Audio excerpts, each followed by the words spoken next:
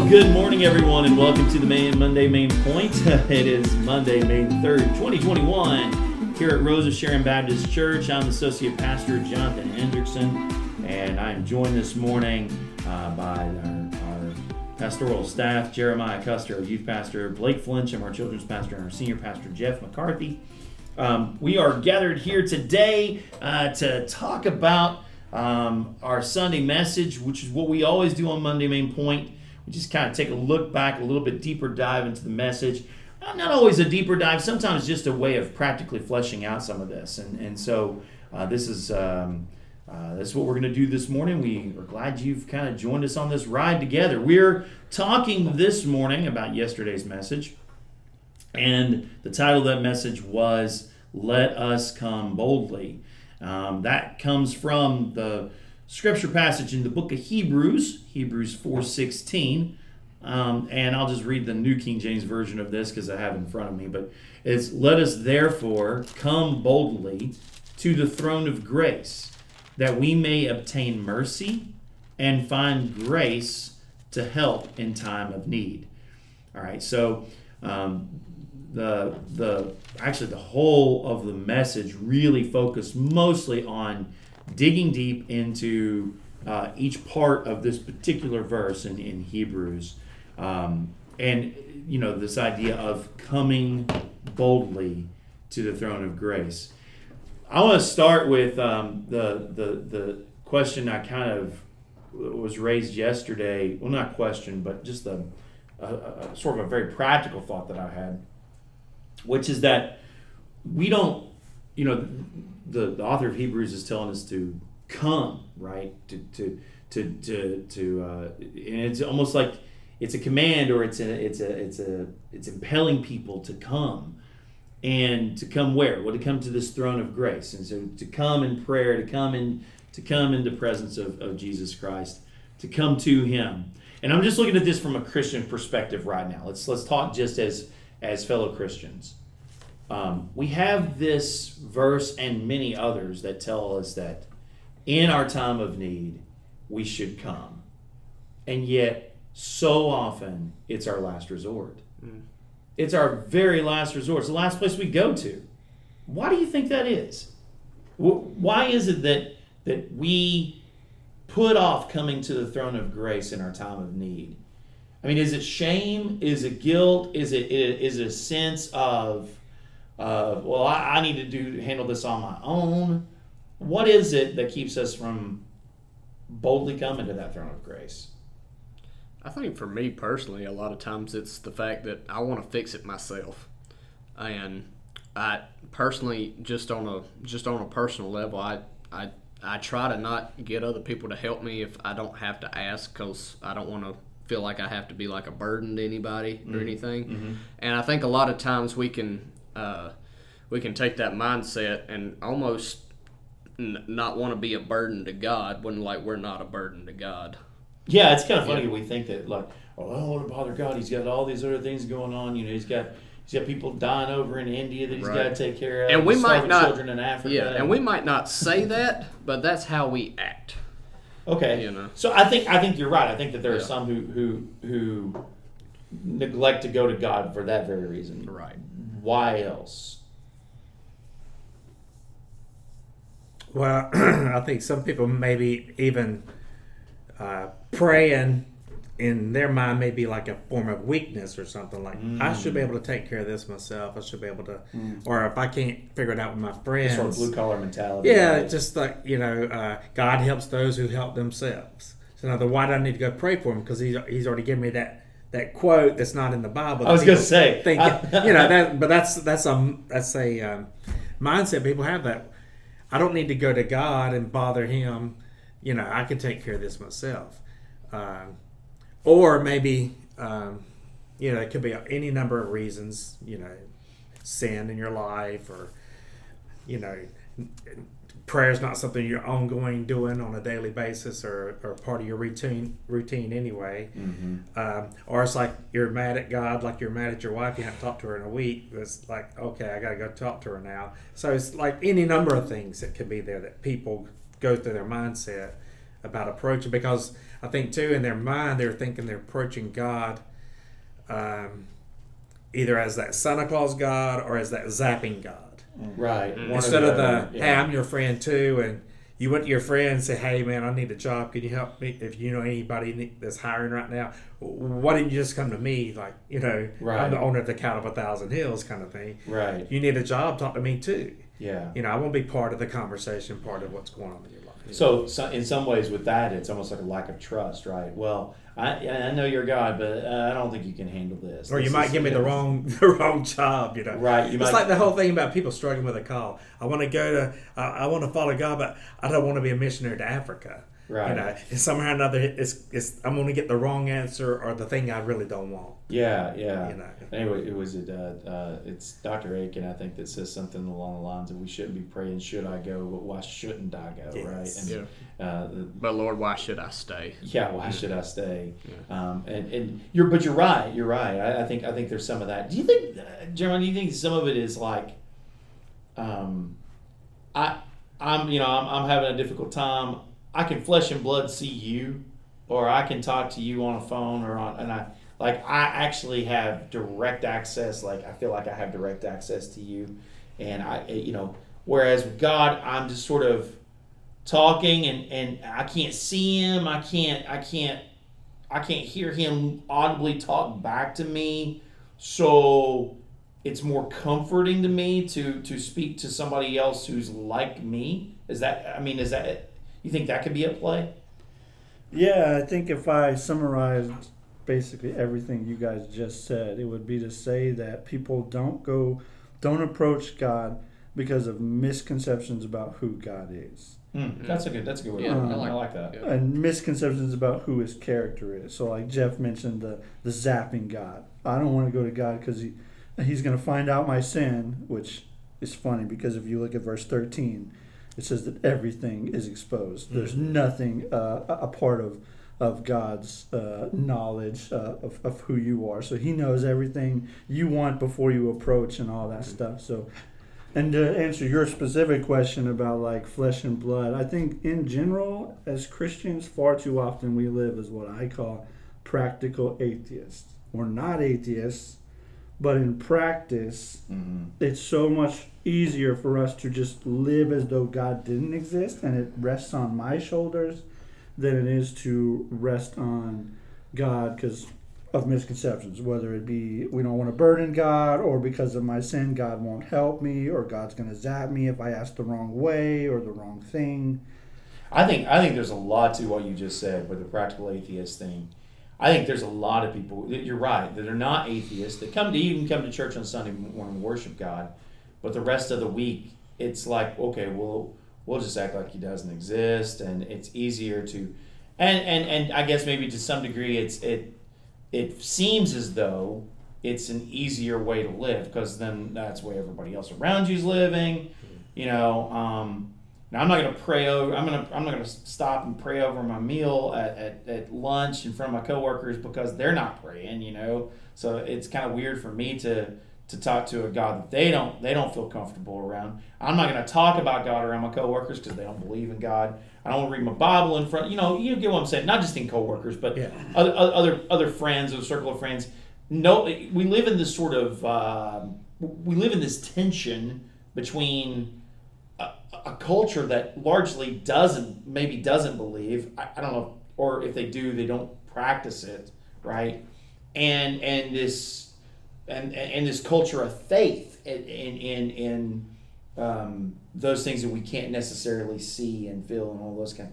And I think we live somewhere in that tension between. And I think you're right. So often it's easier to go to one side towards the culture that we live in than it is to go to the other. And the thing too, like. With the whole thing with the pandemic, I started off the message in the introduction about how searching for prayer, just 50% higher the very next month. Right. And so a lot of times people only go to God when they're in a panic, desperate, this is bigger than me. Sure. I can't fix it kind of situation. Which all along, God wants us to come to him like we're having a conversation here. He wants us to have a daily weekly, sometimes even minute-to-minute conversation with him throughout our day and our life. And so it's hard for people that don't have that ongoing relationship to get there. Yeah. Because whatever's blocking them from thinking that if I go to God and, my life's messed up and I know it's messed up. And so I'm telling God, hey, God, my life's messed up. That he's not going to like me for some reason or another. Right. Whereas if I go to my friends and tell them the same thing, my friends may reject me and say, hey, something's going on with them. Just stay away from them because they're messed up. Right. Well, yeah, so we're messed up. So we might as well just go to God and say, hey, God, we're messed up. But help me in my mess not to be too big of a mess. Right. So, well, of course, that involves me just admitting that I am a mess to begin with. well, that's Some of us part have of trouble with that. confessing your sin and your failures and Sure. shortcomings and all that. But then having enough grace to say, okay, well, I can get up tomorrow and still serve God and still try.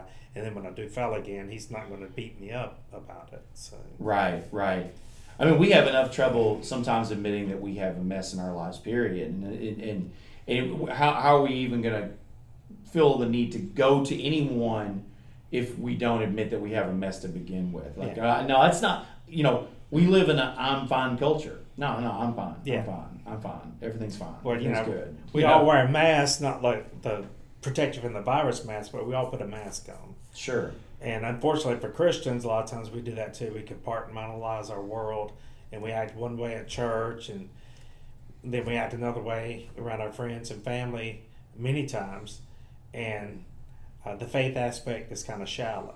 Right. And maybe that may be part of the thing too. People feel like, I'm not a super Christian and I'm not a super saint, so I really can't pray. I want to go to the pastor and have them pray for me because I really want my prayer to be answered. Well, yeah, and there does seem to be this idea, right, that okay, well, I'm gonna go to the pastor because he's got more access to God, right? Like I can't get there, but you can get there, and so it's really important, Pastor, that you pray for me because you have some sort of VIP card that lets you into the throne room that I don't have.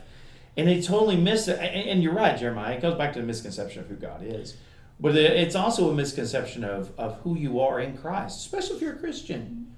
If you're a Christian, you have just as much access as to any of the four of us do. That's right. And probably more. Yeah. I mean, I think, honestly, if we're really honest about it, I think some of that comes...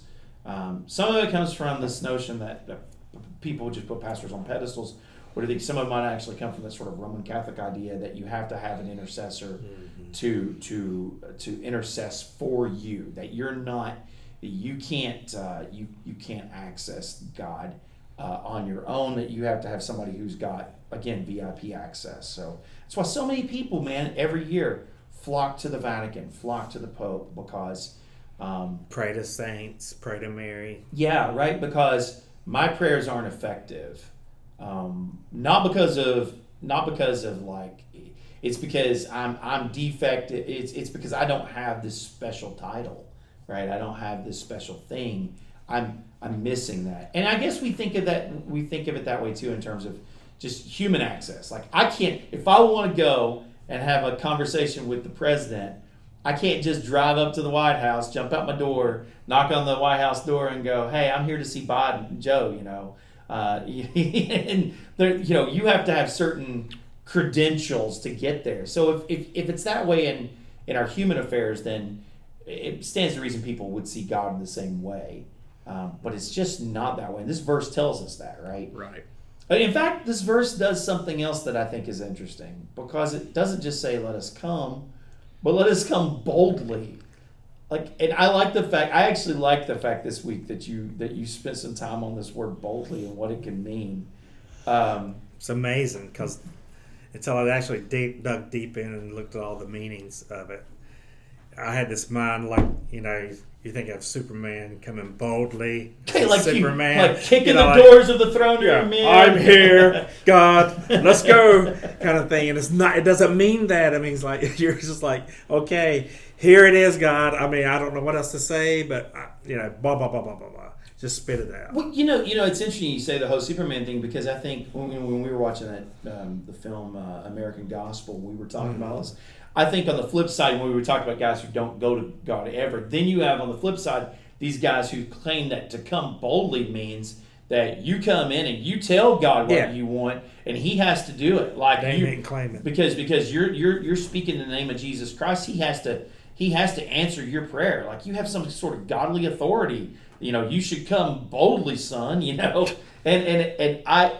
don't think that's what that means at all here, Jeremiah. What when you hear "come boldly," what do you take? Yeah, I think we have a tendency as humans to overemphasize the human part of every text. I mean, every text is like, That's natural. let me figure out what the human's supposed to do. Sure. And the human here is told to come boldly. And so then we get misconceptions about you can come in pridefully and boldly. And we just put too much emphasis on the status of the individual. And so, because not just with boldness, sometimes individuals don't want to come because of their sin. They're scared to approach because of their sin.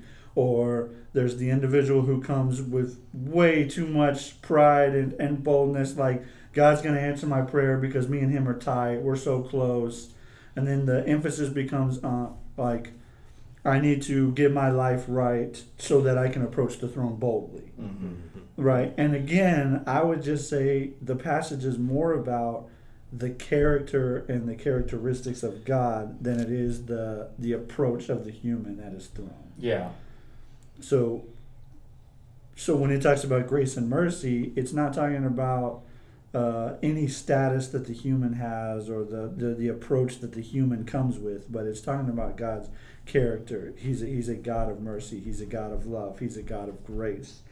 And so that because of his character, we can approach boldly. And then, of course, Jeff spent a good amount of time talking about boldly doesn't necessarily mean come prideful, come busting in like Superman, but more so means that you can spill it all out there. You can give, you can approach God with everything. Just go ahead and lay it out before him. Because of what Jesus did for us. Right. He gives us that access. Yeah, because I think that there's lots of times, Blake, where people come to the throne room and they're like, well, I've got these sins, but I don't want to bring those up to God because, like, he might hold that against me, but I'll talk to him about this stuff, but I'm not going to talk to him about this stuff over here, right?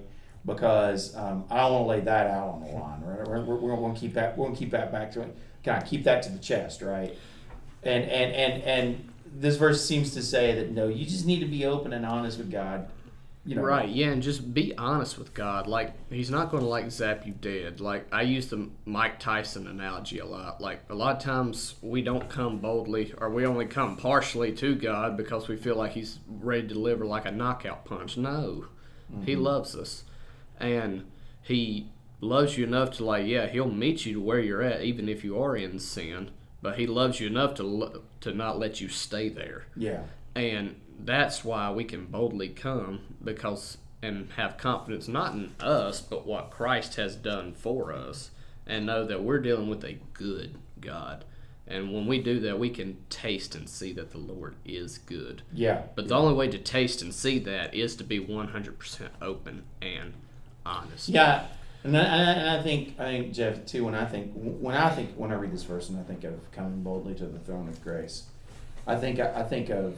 Well, part of it, honestly, part of it, I keep hearing, the Gene Roddenberry stuff, right? Like, you boldly go where no man has gone before. But part of the reason why That's probably what's in our mindset when we think about coming boldly. That's running in our little subconscious. So, but on the flip side, what they mean when they're saying that is we're going to confidently go out there and trust that we're going to go discover this journey this journey, right? And so I think there is a sense of, okay, I can, when it tells me to come boldly, it tells me to come confidently, trusting in the one who's made the way for me to come, right?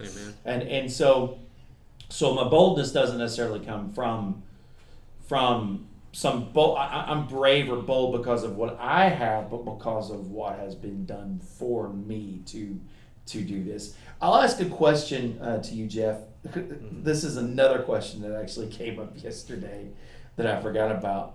I know my answer to this, and it's a very practical one. So when we talk about coming boldly to the throne of grace as Christians, is it the case that we need to confess it's necessary for us to confess our sins and find forgiveness for our sins that we've committed before we ask for a request, or is it the case that we can ask even though there's sin in our lives that we've not confessed? Probably both. I mean, it's like your children. Let's say your kid did something wrong, but she wants to borrow the car and go to a movie, but she's never confessed that she, broke something and blamed it on Hope or whatever. Let's use Autumn as the culprit here. So she's got her license. She's not in the room, so it's okay. And so you're like, okay. She comes to you, and you know it. I mean, you know that she's done this, and she wants to borrow the car, and you're like, okay. Now you could say, well, what about that thing that got broke that you blamed on Hope? Are you going to confess that? Because right. So you may hold back giving her the car, but you still have that relationship with her. Or let's say she comes defiantly and she doesn't confess, and still like, I get blamed for everything, and you're not going to let me go. And so it's kind of like the same way with God. The best thing is just go to Him, whatever's on your heart, and then while you're there, because the prayer thing is, a lot of times we think it's just us talking, which is a good, huge part of it, but a lot of it's us listening too. Yeah. And then once we kind of let it out, and then we start listening to God and trying to discern His Spirit, He may say, okay, well, you probably need to confess some of the stuff that's been going on in your life, and you go, oh yeah, that's right, I need to do that too. Yeah. So I think it's a little bit of both, and I think it's your heart, what's on your heart, because it's communication. I mean, prayer. I mean, the actual word prayer is never mentioned here, but the words they use is actually speaking and being open and honest. So right. It is prayer, and that prayer is communication, which communication can be one way or two way, and God wants it to be two way. Yeah. And so that's why it's important to approach it with an open Bible and let God's word speak to your heart as well. And then also other people can help you in your processing your life and where you're at, because we do want to approach God boldly, and we do want to approach God honestly, and we do want to approach God in forgiveness and in our fellowship restored. Right. We won't lose our relationship, but there are times in our life that maybe the first thing we need to do is confess. Yeah. But other times it may be that comes later on.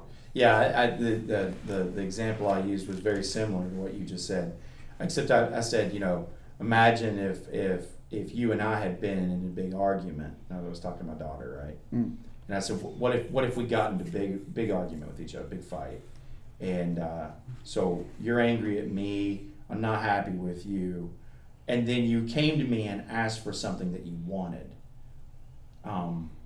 It would feel a little weird for you to do that. Like, it would be, especially knowing that we have a good relationship, would you feel comfortable just coming to me after we just had this big argument and we're not on good terms with each other right now, and you would just come in and just ask me for like, $50 or whatever that you could have to go buy this thing you wanted? Well, no, you would want to address the elephant in the room. You'd want to do that first. But let's say you didn't. But let's say you didn't. Yeah. I might still, just because I love you, go ahead and give you the thing that you want, and hopes that eventually you will kind of come back around and let's talk about our relationship here. But the thing that I was trying to point out is, do you have to? Well, no, but why wouldn't you? Yeah. Right? So I decided to pull up Jesus' prayer. He actually prays for bread before he prays for the forgiveness of sins. Yeah. He says, give us this day our daily bread and forgive us our sins. Right, yeah. So the need is being met. Which I was going to throw that instead of, what if she came and asked you for something she actually needed? Oh, like yeah. for school. Right. But you're still going to say, oh, yeah, you need this. I'm going to give it to you. Right. Because you need it. But we still have this, we still got to work this problem out. Yeah. Yeah, and we also believe that Jesus forgives the sin. specific sins that we actually never ask for forgiveness for. Right. We believe Jesus covers all of our sins, Right. Yes. whether we said the magic words in a prayer or not. Right. So Right. Jesus has already dealt with your sin, although I do find in my personal prayer life that the sin conversation is dominated when I pray for myself. Right. Maybe that's just because I don't have to ask for very many things that often, like material things. Right. And so I'm more focused on like relationships and how I could have done better and those types of things. But yeah, I think it could be either or maybe even you might forget to pray for forgiveness of sins. So we don't want it to become like I've got to do 1, 2, 3, and then God will grant me. That's sorcery. That's magic, right? Like say these words, throw this in the pot. Like that's not how Christianity works, right? You don't have to. If you mess up the incantation or whatever, it's still God's still. Well, I think there's people who think that about the salvation prayer. By the way, like you got to say the exact words. If you don't say the words in the right order, then you've not done the deed, right? But you're right. That's sorcery. God's far less, in my opinion, God's far less interested in your words and the words you choose to use, and way more interested in your heart. And where your heart is, and what you desire, what you truly desire. Right, because even I talked about that word circumlocation. Yeah, you don't use a bunch of just words; you just get to the point. Right. So. Yeah, that's hard for me. Those of you who are regular listeners or attenders of ROS. And the thing too is Jesus. Jesus is the high priest now. He is the high priest, right? And he is the sacrifice. He's both, and the mercy seat is the throne of grace. Yeah, and so that's our access, and we don't need, other offerings, other things. We don't. I saw a bumper sticker the other day like America needs help. Pray the rosary. Praying the rosary is not going to help America. Right. Praying to God and praying to Jesus for your own life to get where it needs to be will help America. Will help everybody. Yeah. We're using this verse in Hebrews 4:16 to talk about in large part about how we as Christians should approach him boldly because he's done the work for us, right? And he has rescued us.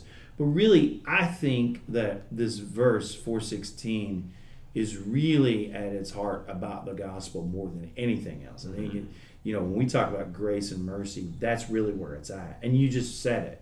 When the reason why we can go to him, we can come boldly and confidently, is because of the work that he has done as our high priest. And we do have access to him. Ephesians 3:12, you quoted that yesterday as too, Jeff, and just the NLT version. Because of Christ and our faith in him, we can now come boldly and confidently into God's presence. Yeah. And that's why, when Jesus died on the cross, that's why the temple veil was torn. You no longer had to go through somebody to get to God. You have that direct access because of what Christ did on the cross. Right, and you mentioned this in the sermon yesterday, but the thing that stands out to me anytime I read the book of Hebrews is, and it's kind of in large part because I'm a philosopher, right? But is this notion of this world of shadows and the world of actual realities. And so what the Bible says is that the temple and temple worship and all the things that we see in the Old Testament, these sacrifices they were shadows of the actual reality that was to come. Yes. And if you know anything about Platonic philosophy, which most of you probably don't, and that's okay because that's my bag, right? But if you know anything about it at all, it's interesting because the shadow things are things that are temporal, are imperfect. They're incomplete, and often are just things. And they're in some ways imitations, right? Yeah. But the realities are things that are abiding, eternal, perfect, complete.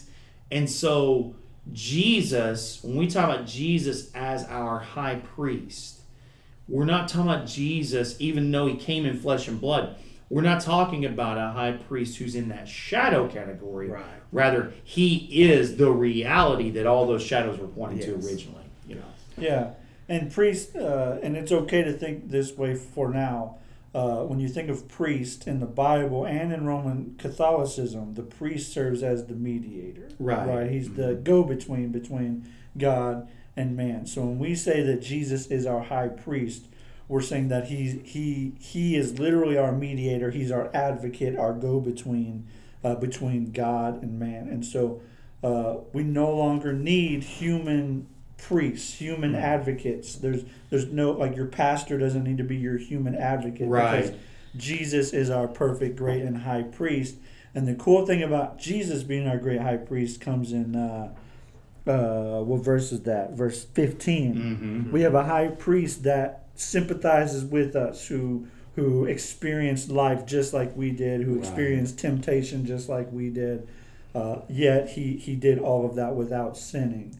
So he's able to grant us access to God's presence. Yeah. And something that just came to mind when it comes to like practicality, if you ever go inside like a Roman Catholic church, the communion table is behind the priest, or like the pulpit, wherever that's at, because in their view you have to go to the priest in order to get to God. Right. And Protestant religion, like Southern Baptist, our communion table is where, like, in front of Pastor Jeff, because we don't believe we have to go to Pastor Jeff in order to get to God. And so, that's just so symbolically, symbolically, it that's just something that came to mind. So I want to go back to something you just said, though, Jeremiah, because I think it's worth dwelling on when we talk about Jesus as high priest, and that's the fact that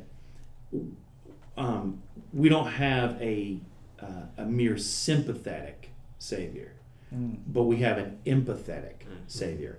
And there's a big difference between sympathy and empathy, right? I am not a golfer, right? Jeff is a big golfer. He golfs. That's debatable too. I can't do it. I'm not very good at it at all. And so Jeff can talk to me about like how he did on the course. And, I struggled here and my swing wasn't so and so. And I can be sympathetic to that. I'm not very empathetic to that because I don't experience that on a regular basis, right? Or maybe even more so, I can be sympathetic to my wife about, when she was pregnant with our kids. But I can't be empathetic because I can't be pregnant, right? I mean, there's that. Unless you pass that kidney stone. But even then... All right, ladies, he did not mean that. But even then, what I love about this verse is that it tells us that Jesus doesn't just have sympathy for us as humans; he has empathy because he experienced everything it was to be human, Jeff. Yeah, and that's and the verses leading up to that describes the old priesthood. They went once a year. Yeah. They brought the sacrifice for sin for the people and themselves because they were sinners. And then that priest would die and then another priest would take their place. And so when Christ comes, it's a once-for-all sacrifice. Right. He died, but he came back to life, so he lives forever. So he's the only one. He's the Son of God. And so he's eternal. So you don't need. He's not going to be replaced, and because his sacrifice on the mercy seat was his own shed blood, he's the priest and the sacrifice. And so Paul, in the whole Hebrew 2 book, was written to those Hebrews. We talked about this in the apostate sermon that were wanting to say, I'm no longer a Christian, and they wanted to go back to Judaism. Right. And so now they're going back to this old shadow that can't be adequate. Right. And now if they approach God, they're approaching a throne of judgment because they're bringing the sin to the mercy seat because of judgment and condemnation. Yeah. Whereas Christ brought it, and it becomes this throne of grace and mercy, and mercy, as opposed to condemnation and judgment. So, Jeremiah, I'm going to toss this to you. It's a question that we probably should talk about a little bit here, because when we're talking about this throne of grace, it says we can go there that we may, two things, obtain mercy, right, and find grace. Mm-hmm. Our mercy, give me a quick theological rundown. What is the difference between mercy and grace? Are they one and the same thing? Are they two different things? How would you define mercy and grace? Yeah, I think I could make a case that sometimes I think they are seen as synonymous in the Bible. Sometimes. Because sometimes it's like, man, I think the Bible meant mercy here instead of grace. But in general, I think the Bible talks about grace. I like to define grace first. Grace being, if you want an acronym, it's God's riches at Christ's expense. So God's gifts given to us, obtained by Christ. Basically, that just means that grace is when God gives you something you don't deserve. Right. That's grace. God granting you something you didn't earn. We talk about that in terms of salvation. You didn't earn it. It was a gift from God. So then what is mercy? Because that sounds like grace, right? When I say mercy, you're like, well, that's mercy. Well, mercy is kind of the opposite of grace. It's God not giving you something you do deserve. Yes. Right. Yeah. So in terms of salvation, we deserve death, hell, and the grave, but God has mercy on us and doesn't give us that. So it's really... He gives us pardon. Yeah, when we talk about salvation, it's really both grace and mercy. He gives us salvation. We didn't earn it. We don't deserve it. And he grants us also mercy. So like if you're in the courtroom, you've been determined guilty. The maximum penalty for let's say second count of theft or whatever, the maximum penalty is 3 years in prison. You know this. So what you've earned, what you deserve is 3 years in prison. For the judge to have mercy on you is to say, we're not going to give you what you've earned. I'm not going to, or it would even be an act of mercy to say we're going to give you 1 year instead of 3 years. That's an act of mercy. But for God, it's completely wipe out, a complete pardon of your sin, and we consider that mercy. So that's grace and mercy. Yeah, I like that. I really do. All right, well, I'll ask the table this question. I'm not just going to toss it to just one. But when we talk about grace and mercy then, and we're saying that we can come boldly to this throne of grace because Jesus has made it possible for us to obtain mercy and grace, does that mean that God was not merciful or graceful? God the Father wasn't merciful or graceful before Jesus Christ, right? And that Jesus is the only way, like it took Jesus coming for us to obtain grace and mercy from God. Does that make sense, what I'm asking here? Right, yeah, no, he was definitely merciful and full of grace. Okay. It definitely, like in the Old Testament, he took the Israelites out of slavery and allowed them to have their own land, and he chose for himself a people.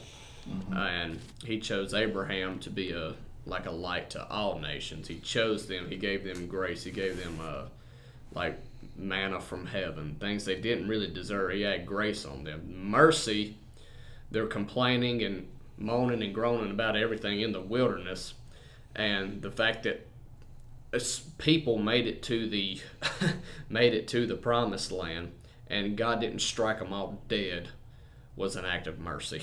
Okay. Because of their sin. Yeah. Yeah. I think both of those are great examples. So the follow-up question to that is then why Jesus? If God was gracious and merciful before Jesus, why do we need Jesus then?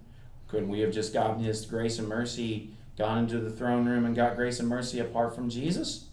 Why do we need Jesus to do that if he was gracious and merciful in the Old Testament? Well, in the Old Testament, those are like temporary acts of grace and mercy, but there's still a need for redemption. They still need a Lord. They still need a Savior to come and rescue them from their sin. Like God showed them grace and mercy, but ultimately they still need to be rescued from their sin, and they had their faith in a coming Messiah who would do that. Jeff, you look like you were about to say something. No, I think I've Had too many philosophical discussions this morning. Jay, you got something to add? Yeah, so this goes back to what I said at the beginning. I think a lot of people don't want to approach God because of misconceptions about who God is. Mm-hmm. And a lot of that, I think we could say, stems from reading the Old Testament, but reading it wrongly. Mm-hmm. Because from the get-go, and you mentioned this example, there's an example in the Bible where Moses goes up on the mountain, he gets the 10 Commandments, comes back down off the mountain, and the people of God have begun worshiping an idol. Mm-hmm. An idol which they're actually calling Yahweh, but Right. it's an idol. It's a golden calf. Yeah. And so when Moses comes down off the mountain, he gets upset and he breaks the stone tablets. Mm-hmm. And then there's this, Moses goes back up on the mountain, and there's this discourse between God and Moses. And Moses says this to God. It's Exodus 34, verse 6. Actually, God says this about himself. Mm-hmm. So I'll go back up to verse 5. Chapter 34, verse 5 says, "The Lord descended in the cloud and stood with him there and proclaimed the name of the Lord.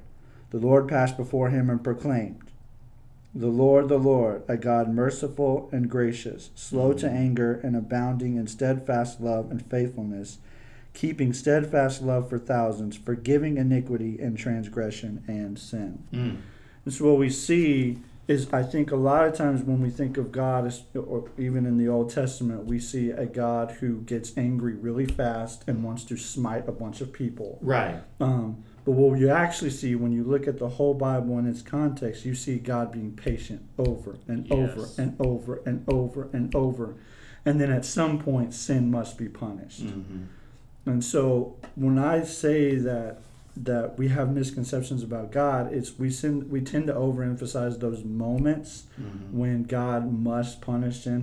He because of who he is, sin must be punished. Mm-hmm. And so we emphasize those moments, but we forget about the times over and over and over where God is gracious and merciful and loving and patient. And I mean, it's like God gets slapped in the face and gets slapped in the face and slapped in the face and slapped in the face and slapped in the face, and he never reacts for 400 years. Mm-hmm. We're not talking about like moments or weeks, or like he lets things go for a little while, but it'll be like periods of 400 years and 200 years here and 100 years here, where God is patient and loving and helping and sending prophets.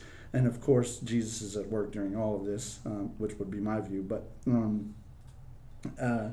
he's so patient and he's loving. And so when we have that misconception and we try to approach the throne, you don't approach with boldness because you think he's just going to get angry and smite you like we do. Mm-hmm. When someone slaps me in the face the first time, it's not good. The things that well up in me, even if it's my children whom I love, I can go from extreme love to extreme like frustration in seconds, but it's not like that with God. God never overreacts. And I think sometimes we believe that God overreacts, but never. You won't find an example in Scripture where I believe God overreacted. So do you think that to go back to my question I was asking a minute ago, do you think that then you said Jesus is at work in that graciousness, even when we see grace and mercy being exhibited in the Old Testament, and even in the passage you just mentioned about God speaking about himself? Yeah, to bring us back to Hebrews, the author of Hebrews actually helps us with this a lot. He says that those in the Old Testament were looking forward to, they were supposed to see that these were shadows and copies, that there was one who was to come, this Messiah who was to come, who would eradicate sin forever, and that their job was to place their trust in that. Mm-hmm. Or I like to say that they're supposed to trust in the promises of God, which are all ultimately fulfilled in Jesus. Mm-hmm. So they trust in God's promise. God promised he was going to eradicate sin, and he promised that all the way back in Genesis 3:15 from the very beginning. He promised, I'm going to send one who's going to make this right.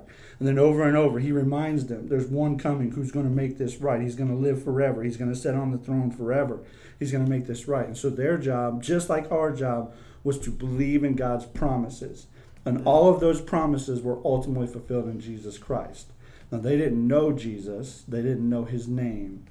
But they knew that there was the one, let's just call it the one, who was going to come to accomplish their salvation. They Right. believed in that one. Right. We know that one. So as then Jesus. God's ultimate, to get back to your original question, God's ultimate act of mercy and grace was to send Jesus to fulfill this whole this foreshadowing, to fulfill all that, so that we can experience that ultimate forgiveness and the ultimate mercy and grace. So that's why you needed Jesus, because Right. all these were inadequate and incomplete, and that's what the whole point of Hebrews was trying Right. to do. And I would add to that too. I think it also takes. It's why Jesus comes incarnate, right? It takes a human representative to take care of the human problem. Yes. And so, God can be gracious and merciful, but if it's going to rescue us as His special creation, right? It takes a human representative to fix the human problem, and so I think that's another reason why we have to have Jesus. Although I do think you're right. I think maybe Jesus is at work even in those. We I don't know. We compartmentalize God like we. And this God is of the Old Testament, God of the New right, Testament. or and this is where some of those atheists come along and say, well, what will happen on the cross was divine child abuse, right? And it's because they see God the Father as a separate entity from God the Son, and see it as, well, in order to appease this bloodthirsty God the Father, Jesus Christ had to be abused on the cross, in order for his bloodthirstiness to be appeased. That's not the way the Bible portrays it at all. And to compartmentalize God out that way is part of the misconception. Well, one last thing here, fellas, and we'll close shop. And it's in this last part of the message that you did, and the last part of the verse too, which is that we'll find grace to help us when we need it most, or in our to help in time of need. And one of the things that you said yesterday is that we can come boldly because we know we can be confident that He's going to meet our need. And in 1 John 5:14, which you quoted yesterday too, Jeff, says, and we are confident that He hears us whenever we ask for anything that pleases Him. NKJV says, if we ask anything according to His will, He hears us. And so, so in my time of need, I've often thought when I'm praying, there's a small part of me that's kind of concerned. What if I'm praying for something that's not in God's will, right? What if I'm asking for something that He doesn't want me to ask for? How do I know that I'm actually praying in accordance to His will? Like, I have this need in my life, and I think it needs to be answered and met, but maybe He doesn't, or maybe, and if He doesn't, then it probably doesn't need to be met.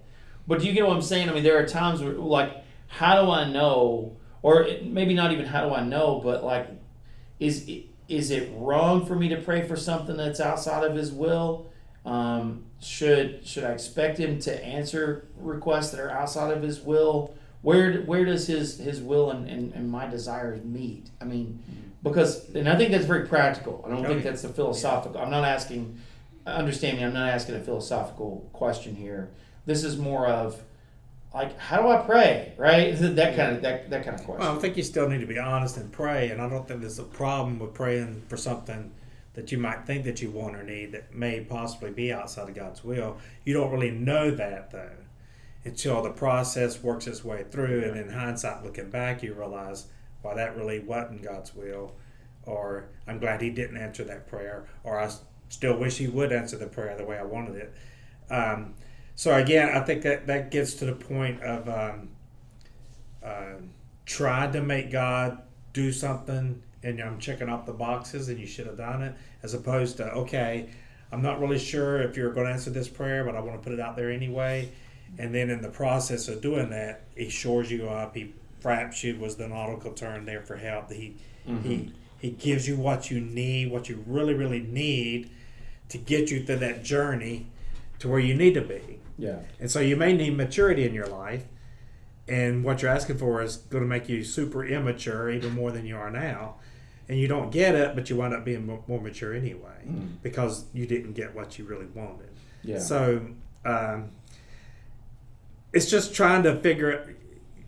It would be great if there was like a timeline and God said, okay, here's your step 1, step 2, here's your career path, this is your best life now, whatever. Right. But it doesn't work that way. And so in your daily struggle and your daily making your way through, you just have to trust that God is going to put you in a place where His will is going to be done ultimately. And that's really what you want done in your life anyway. Yeah. You really want His will done ultimately. And I would say one reason you pray is to align yourself with the Lord's will. And like Jeff said, you're going to have to let the process play out. But according to Scripture, there are some things we know is God's will for our life. And I'm reminded of 1 Thessalonians 4, where it says, Paul literally writes, this is God's will for your life, and that's your sanctification. Mm-hmm. And one thing that you can ask yourself is, will this help in my sanctification? Will this help in my relationship with the Lord? And if so, then it's probably the Lord's will. Now if it's like, Lord, give me a girlfriend or give me a wife I want, and that might not be for your sanctification at that time, but sure, you can also pray Scripture too, and through Scripture what is the Lord's will. Like, it might not be the Lord's will for you to get married at this time, but if you've got a problem with a brother, Scripture's pretty clear that you need to go and address that. Mm-hmm. And if you're like, Lord, give me an opportunity to have that conversation with a brother, He's going to give you that opportunity to have that conversation because that's His will, and we know that through Scripture. Mm-hmm. So there are some general things that we can kind of go off of based on Scripture, like your sanctification, be anxious for nothing, rejoice always. Things like that, I think you can at least that can sort of propel you to know what is God's will. Mm-hmm. You're not always going to know, like Jeff said, you got to let the process play out sometimes, but you can know through Scripture what ultimately is God's will. Yeah. I like that. I think you're dead on there. Let's go back to Autumn. She gets her license. She needs basic transportation. Let's not talk about Autumn and license right now. So she needs basic transportation. She wants a Mustang, right? And so y'all provide her with mom's used car. Right. So she gets what she really needs, the basic transportation. Mm-hmm. But she may really want this Mustang. Then later on in life, she gets the money and she buys her own Mustang. She finally gets what she wants. But coming to her father, what she really needed was that basic a ride, to get from point A to point B that was dependable and all that. Yeah. So that's kind of the same way I look at it in our life with God, is that, we have to kind of come to the point where what we need and what we want and try to determine, what's best. Yeah. What's best for me at this time. So, Jeremiah, if this really is about if this verse is about the gospel, then right, then how does that work out in a time of need, and that is there in a time of need, that is there, and we can get whatever it is if it's in according to His will. He hears us, that sort of thing. How does that line up then with this passage? Yeah, if I'm being honest, the amount of things that we need, if you think about it, especially when you think about eternity, not even temporal, is one thing, and that's salvation. Yeah. Right? We need Jesus.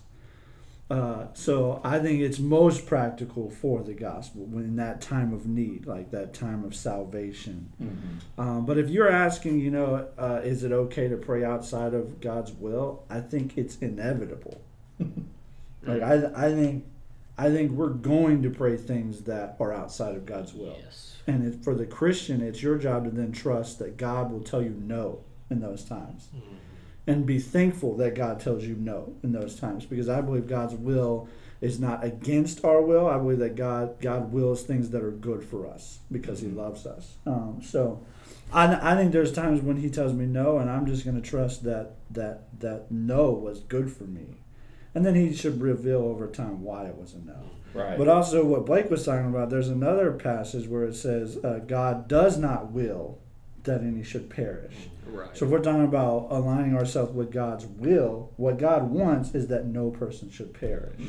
There's like 3 more: sanctification, salvation, and there's like 3 more in the Bible. The Great Commission is God's will. Well, sure, Yeah. your purpose, your actual purpose.